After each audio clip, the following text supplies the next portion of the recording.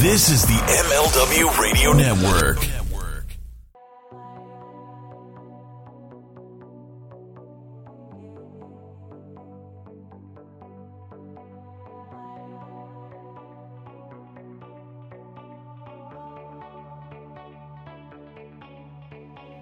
Hello, how are you? Happy afternoon. Hope your Thursday is going well. This is Mike Freeland from Front Row Material. I wanted to stop by and drop another little podcast and talk to you guys about some of my thoughts on wrestling, especially what has happened this past week. For those of you who join us each and every Tuesday night on Front Row Material Live on Twitch, I do appreciate that. We are still trying to get some more followers, so if you wouldn't mind letting a friend know that you like the show, and if you could get them just to hit the subscribe button or the follow button, that would mean a lot to us. All right, let's kind of get right into it. This week in wrestling was really interesting. Several things that I want to talk about. Not so much Monday Night Raw, so if you are a WWE fan, would like to hear maybe somebody's thoughts about Monday Night Raw, this is probably not going to be the podcast for you today. And I'll kind of explain why. There's a lot of people who believe that I'm just a big WWE hater, and that's not true. Now, what the aspect of WWE that I do not like is the fact that it is so formulaic, it is so cookie cutter, and if you miss 1 week, it doesn't matter. If you miss watching 2 weeks, it doesn't matter. See, the problem with WWE is, in my opinion, and that's all this is, it's just my opinion, one man's opinion, is that they do the same thing repetitively all the time. It's the same shtick. And for having so much as, 30 or 40 writers and allegedly a great creative department, this is the best you're able to put out there. It's just not interesting. And I hadn't watched Raw for several weeks, and then I watched again. And I thought, well, wait a minute, I'm not really missing anything. Nothing really has changed since the last time I watched it. So if you want your product to be interesting, and you want your audience to continue to tune in each and every week, you're going to have to make it a little bit more compelling. You're going to have to make it, I hate to say this, stealing a catchphrase from NBC, but must-see TV. This is clearly not that. It's not even remotely close to that. And I think WWE knows that. And I think they also realize that right now, there's a lot of other things that are going on. Hey, the NBA Finals are going on right now. That's a big thing. We just wrapped up the Stanley Cup. Baseball season's happening right now. Pretty soon training camps for the NFL are going to be starting. So the summer is definitely a difficult and low point traditionally for pro wrestling. But WWE is not doing anything to try to counteract that. They're not trying to enhance any of their storylines. In fact, if anything else, people have more questions than they have answers.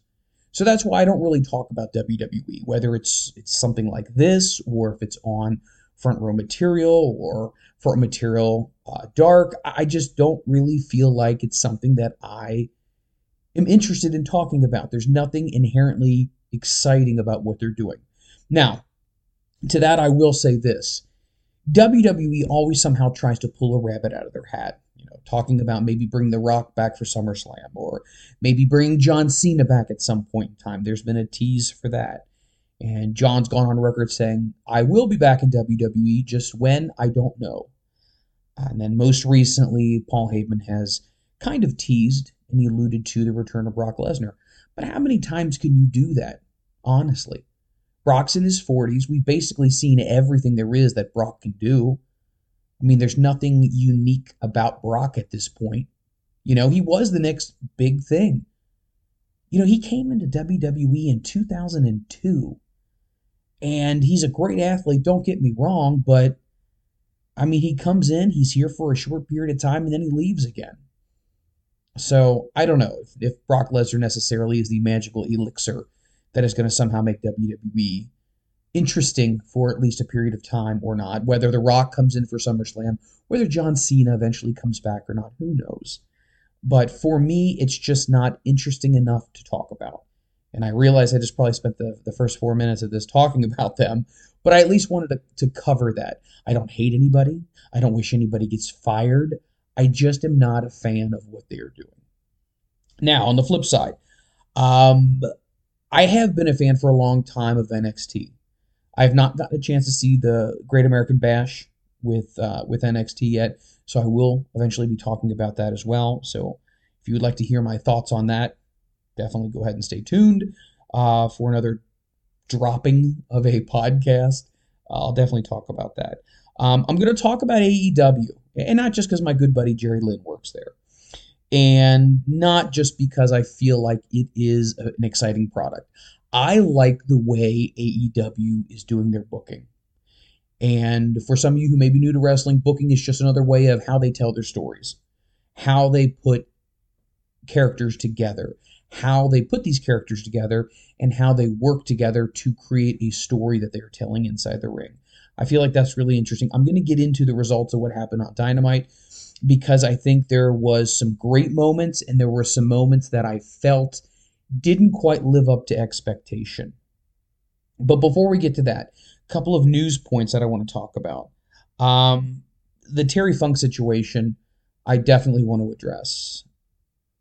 You know, for the last, I guess, couple of years now, since his wife Vicky has passed away, I have heard rumblings, obviously through social media and through some individuals that I know, that it's been tough on Terry. I mean, I can't even begin to imagine what it's like to lose your spouse. I can't.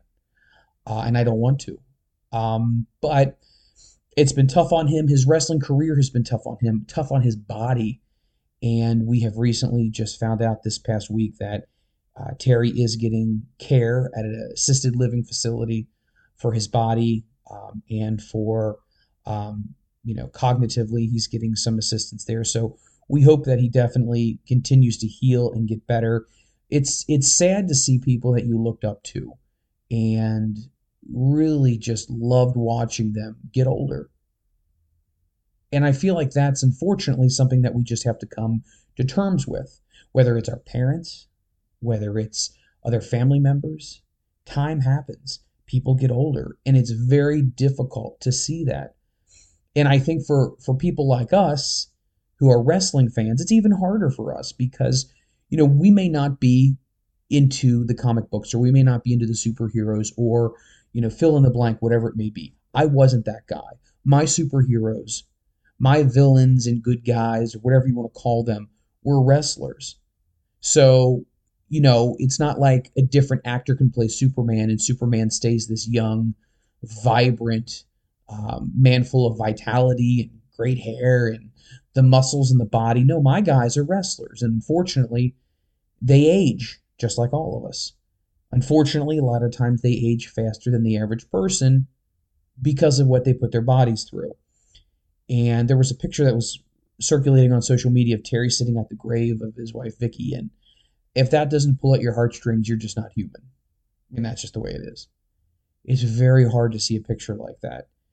And we recently had an interview with C.W. Anderson on Front Row Material Live, and he talked about it as well. And he talked about just the abuse that your body goes through in pro wrestling, specifically in a promotion like ECW. And we've heard Mikey Whipwreck even talk about how the physicality has taken a toll on his body. Jerry has talked about how the physicality in wrestling has taken a toll on his body. This is nothing new. I'm not giving you any revelations or insider information. This is all public. But it's just one of these things that it just makes it very difficult to see these people and to see how difficult life has been for them post-ring.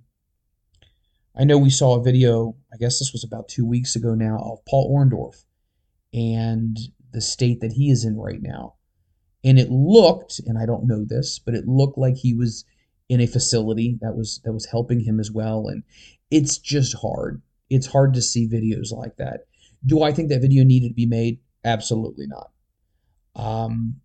I think that if his son wanted to keep Paul's fans up to date on how Paul is doing, I think he could have easily said something on social media. I don't think he needed to put a video on there. I think the video definitely did not put Paul in a good light. And I don't think Paul, if he knew what was going on, would have wanted something like that to be out there. But those are just my thoughts on that. And it's just, I don't know. It's a tough one between seeing Mr. Wonderful Paul Orndorff and then seeing Terry Funk and wanting to wish them nothing but the very best, but also knowing that there's a sense of reality also that time catches up with everybody. And the business of professional wrestling is unlike any other. These guys go 300 plus days a year, and it's a very physical and very demanding profession, and it just takes its toll.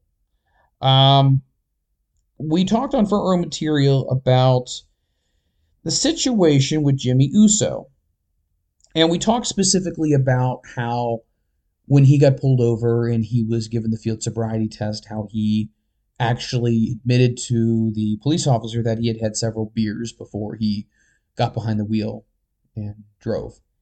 And that, a lot of people are like, oh, how dumb can you be? He's not dumb. He's not a dumb person. What's happening here is he's got a problem and he needs help. And whatever the underlying reason for, his alcohol consumption needs to be addressed. I don't ever want to see people go down to these dark holes because of something that can be helped or alleviated. But there's new details that are being revealed regarding Jimmy Uso's recent DUI arrest in the police report. And I want to give credit. This is Mark Middleton from Wrestling Inc. Love Wrestling Inc. and our good friend Raj Giri. I'm going to read this to you as verbatim, so stay with me here. As noted, Uso was arrested Monday night in Pensacola, Florida, after being stopped by police who witnessed him run a red light while speeding. He later failed a sobriety test and was taken to jail overnight for a misdemeanor DUI, speeding, and running the red light. He was bailed out of jail the next morning. Obviously, you can see his mugshot if you look at this article. The police report notes that Pensacola police officer William Roper was running radar in the area of Garden and I Streets on Monday night in a marked patrol car, and he observed Uso's white Dodge Charger traveling east in the inner lane. Uso was clocked going 50 and a 35, and while the officer was catching up on Uso's car, he observed the vehicle running a red light at Garden Street and A Street. Uso was then pulled over near Garden Street. The officer immediately smelled a strong odor of alcohol, and after identifying him, he returned to the car and asked Uso to step out. Uso walked to the rear of the car and was seen swaying. Roper asked Uso if he had consumed any alcohol that night, and it was reported that Uso had said multiple beers.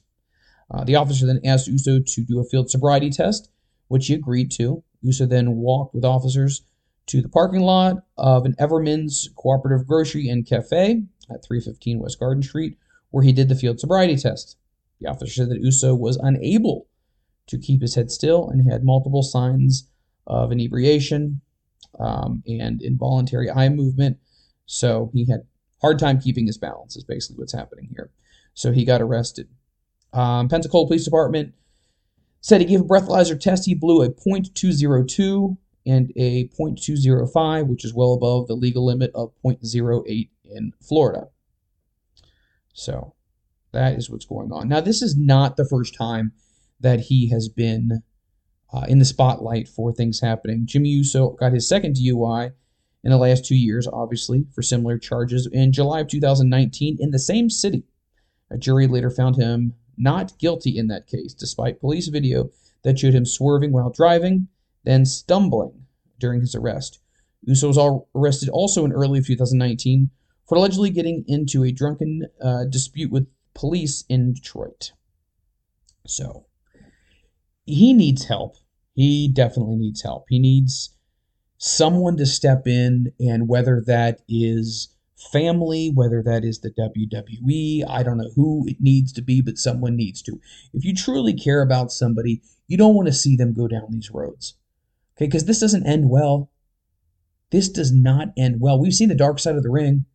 When people do not get the necessary help in some situations, things can continue to escalate and get worse and get worse and get worse. And I don't know. A lot of people were pissed. I would be pissed as well. I lost some family members many years ago to drinking and driving. And I know how that feels to get the phone call. And it's horrible. And I don't wish anyone to have to get that phone call. Now, I do know people have gotten that phone call, and it changes you forever.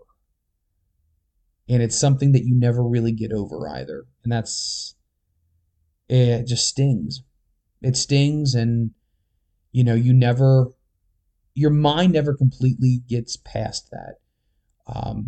Days and weeks and months and years go by, and you accept it to some degree, but it never fully goes away, and that's really, really tough. So anyway, that's the situation I wanted to talk about regarding Terry Funk and Paul Orndorff, and then obviously the Jimmy Uso situation, which we wish him the best. He needs help, and I hope WWE or whomever it may be steps in to do something, because if not, these things can go sideways awfully fast. All right, let's head to AEW Dynamite, Road Rager. It was Wednesday night live on TNT. I was excited. I was really, really excited about this. And it wasn't because I had any insider information or I felt like somebody may debut or anything to that nature. I just was excited to see what the responses to the wrestlers that the crowd was going to give them. And I know that the last several weeks, if not the last month or so, they had live crowds at Daly's Place, which was awesome. And I was excited about seeing what was going to happen tonight with a larger crowd. So they start off the event with a strap match, Cody Rhodes versus QT Marshall. I thought it was good. I thought on a scale of 1 to 5, I would give it a solid 3, maybe 3.5. I don't feel like it went super long. It probably wasn't intended to go super long. I felt like Cody did a really good job. I mean, he showed a lot of fire. He told a great story. I feel like QT just still isn't there. And I don't know if QT is ever going to be a top heel. I just don't feel it. And you're probably asking yourself, what do you mean you don't feel it? I don't feel QT Marshall is the type of guy who just has that instinct, that killer instinct, that nasty, dastardly MJF type of heelish personality. And not to say that you have to have an over-the-top personality to be a good heel, because you don't. Jake Roberts was very quiet and soft-spoken, yet he was a really, really dastardly heel. But there needs to be something compelling about the heel to make you hate them. And so far, there's really nothing that we can say that we hate about QT Marshall. I mean, obviously, he jumped Cody and the Nightmare Family. I get it. He has his own faction called the Factory. I get it. But there's just nothing there that I can invest myself in and say, you know what? This is good. I like this. I like the direction it's going in. Now, do I think some of the other guys in the Factory could turn into stars? I do. I just don't have that feeling about QT Marshall. You may agree with me. You may disagree with me. Those are just my thoughts. So the opening match was the strap match, which I thought was interesting. Next, we had Kenny Omega and Don Callis in the ring. And I'm telling you right now, the combination between Kenny and Don is golden. Kenny is good on the mic, but I think Don being his mouthpiece is even better. The more I watch Don Callis, the more I am understanding how important he is to that whole element of the Bullet Club, or whatever you want to refer to them as right now. He is so vital to that part of the elite. He instigates and he incites people, and he's just overall incredibly entertaining. I had a conversation with somebody a couple days ago, and they said, Mike, who do you think is more entertaining as a mouthpiece? Is it Don Callis or is it Paul Heyman? And I thought that was a great question. I mean, because think about this. For years now, Paul Heyman has been the mouthpiece for, obviously, Brock Lesnar and Roman Reigns and even the Big Show before that. And he's just this guy who incites so much disdain. And for the longest time, I never saw anybody else do that until I saw how well Don Callis works with Kenny and the Good Brothers and the Young Bucks. And I'm like, man, this guy's just really good. So they come out here and they're cutting a promo. They're talking about how Kenny has no one left to defend the title against, what's going to happen. And the crowd starts to chant for Hangman. And Hangman comes out. Hangman gets jumped by the Good Brothers and Kenny, and things start going haywire. But then Hangman fights back, fights everybody off, goes to the outside. Kenny's staggering in the ring. He's about to do the buckshot lariat, and they just stare at each other. This was so good on so many levels, and let me explain to you why.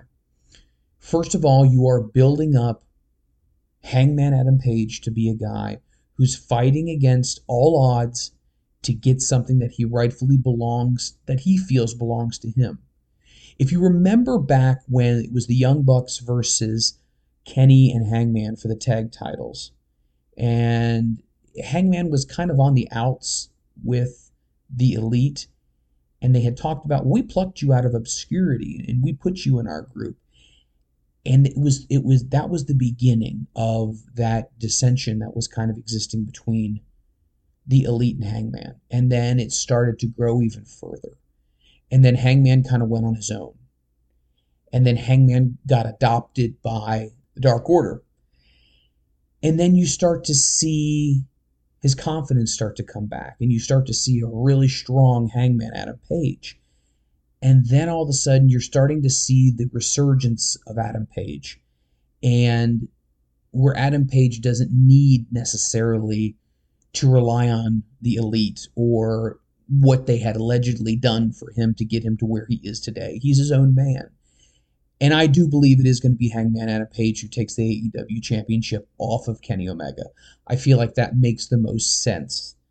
I'm excited for it. I think it's great long-term storytelling. This is something that's been going on ever since they became a tag team. The tag team broke up.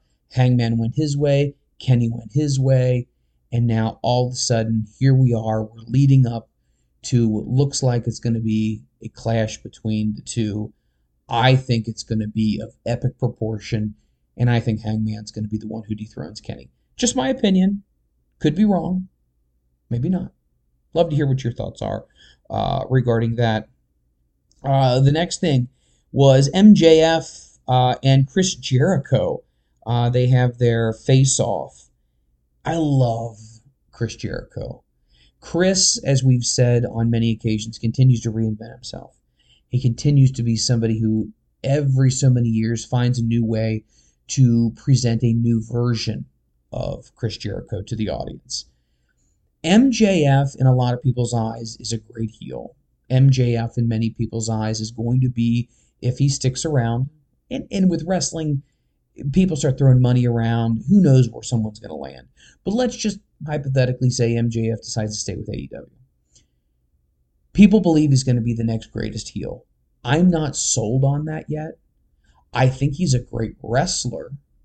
I'm just not necessarily sold on his mic skills. And I know some people are probably going to scratch their head because, well, that's the majority of what MJF does. I don't know. I don't always feel it. I don't always feel its sincerity. I don't know. Maybe that's just me. It just doesn't seem... I think he's super young, and I think he needs to be a little bit more experienced. The way he presents himself needs to be a little bit more groomed. Obviously, he's super young. Yes, I realize that. But I don't know. Right now, I think he's on the right track. I don't think he is the top guy or even in the top 5 of AEW right now. But I think he's well on his way. Obviously, there's going to be a gauntlet. Chris Jericho has to go through all of MJF's requests before he can get a match with him. The whole I slept with your mom stuff, I mean, I don't know if I necessarily get into that. To me, that seems kind of like been there, done that as far as his, dirty locker room jokes. It doesn't really appeal to me a whole heck of a lot. But, it is what it is. Andrade, El Idolo, if I can even say that right. I'm just going to call him Andrade versus Matt Sydal. Here's something that really caught my attention about the Andrade-Matt Sydal match. You would think if you were going to debut Andrade, that it would be almost a squash match, where he would put 4 or 5 big moves together, just destroy somebody, look impressive. He doesn't break a sweat. He's glistened. He's oiled up. And then he would cut a promo after the match. You would think that would be the way that you would introduce somebody, just squashing somebody and saying, I'm here. And we didn't get that. We got a match between he and Matt Sydal, which Matt Sydal looked great. Andrade, he looked okay. And I'm not trying to crap on Andrade by any stretch of the imagination. I just don't feel like he looked like a top guy. And I don't know if that has anything to do with the way WWE had him working prior and now the way AEW is going to need him to work. I don't know. I'm hoping this is a situation much like we saw with Miro, where when he first came in, there was that adjustment period, and then Miro really kind of came into himself and led him to being this great monster who's now the TNT champion. So maybe we'll see more. But this first version in the ring, I wasn't that impressed with. I mean, hit me up. Let me know. Do you agree with me? Do you disagree? I would love to know if you think that you thought this was a great introduction to a new company for Andrade, or do you think, I don't know. Really, I thought Matt Sydal was going to win that match. And I will tell you what, there was a point in time when I thought maybe they're going to have Matt Sydal beat this guy. And it's like, that's just not the way to do things. So we'll see. Not really sure where we're going to go with that. But once again, I do have confidence in what is going to happen in AEW because I have confidence in their creative. Next thing, we see Aleister Black, who's now going to be known as, I believe it's Malachi Black. So Arn Anderson's in the ring, and he comes out and he's saying how great it is to be in Miami. And the lights go back out again. The commentators talk about, well, there's been inclement weather in the area, and start talking about how maybe that's a factor. But then when the lights come back up, there he is. Black is in the corner. He hits the black mass on Arn Anderson. Cody Rhodes goes down, hits the ring. He hits black mass on him as well. The crowd explodes with this. I am very excited to know what is going to happen with Aleister Black in AEW. I think there's so many ways you could go with this. I think from a creative standpoint, he is very creative. If you've seen any of his interviews, if you have watched any of the stuff he does on Twitch, very exciting and very intelligent man as well.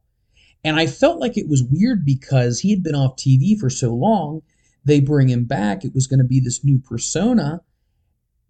And then he was cut. And it just didn't make any sense to me. It's like, oh, Aleister Black's coming back. Here's a vignette. Here's a vignette. Here's a vignette. When's he coming back? He's not. We cut him.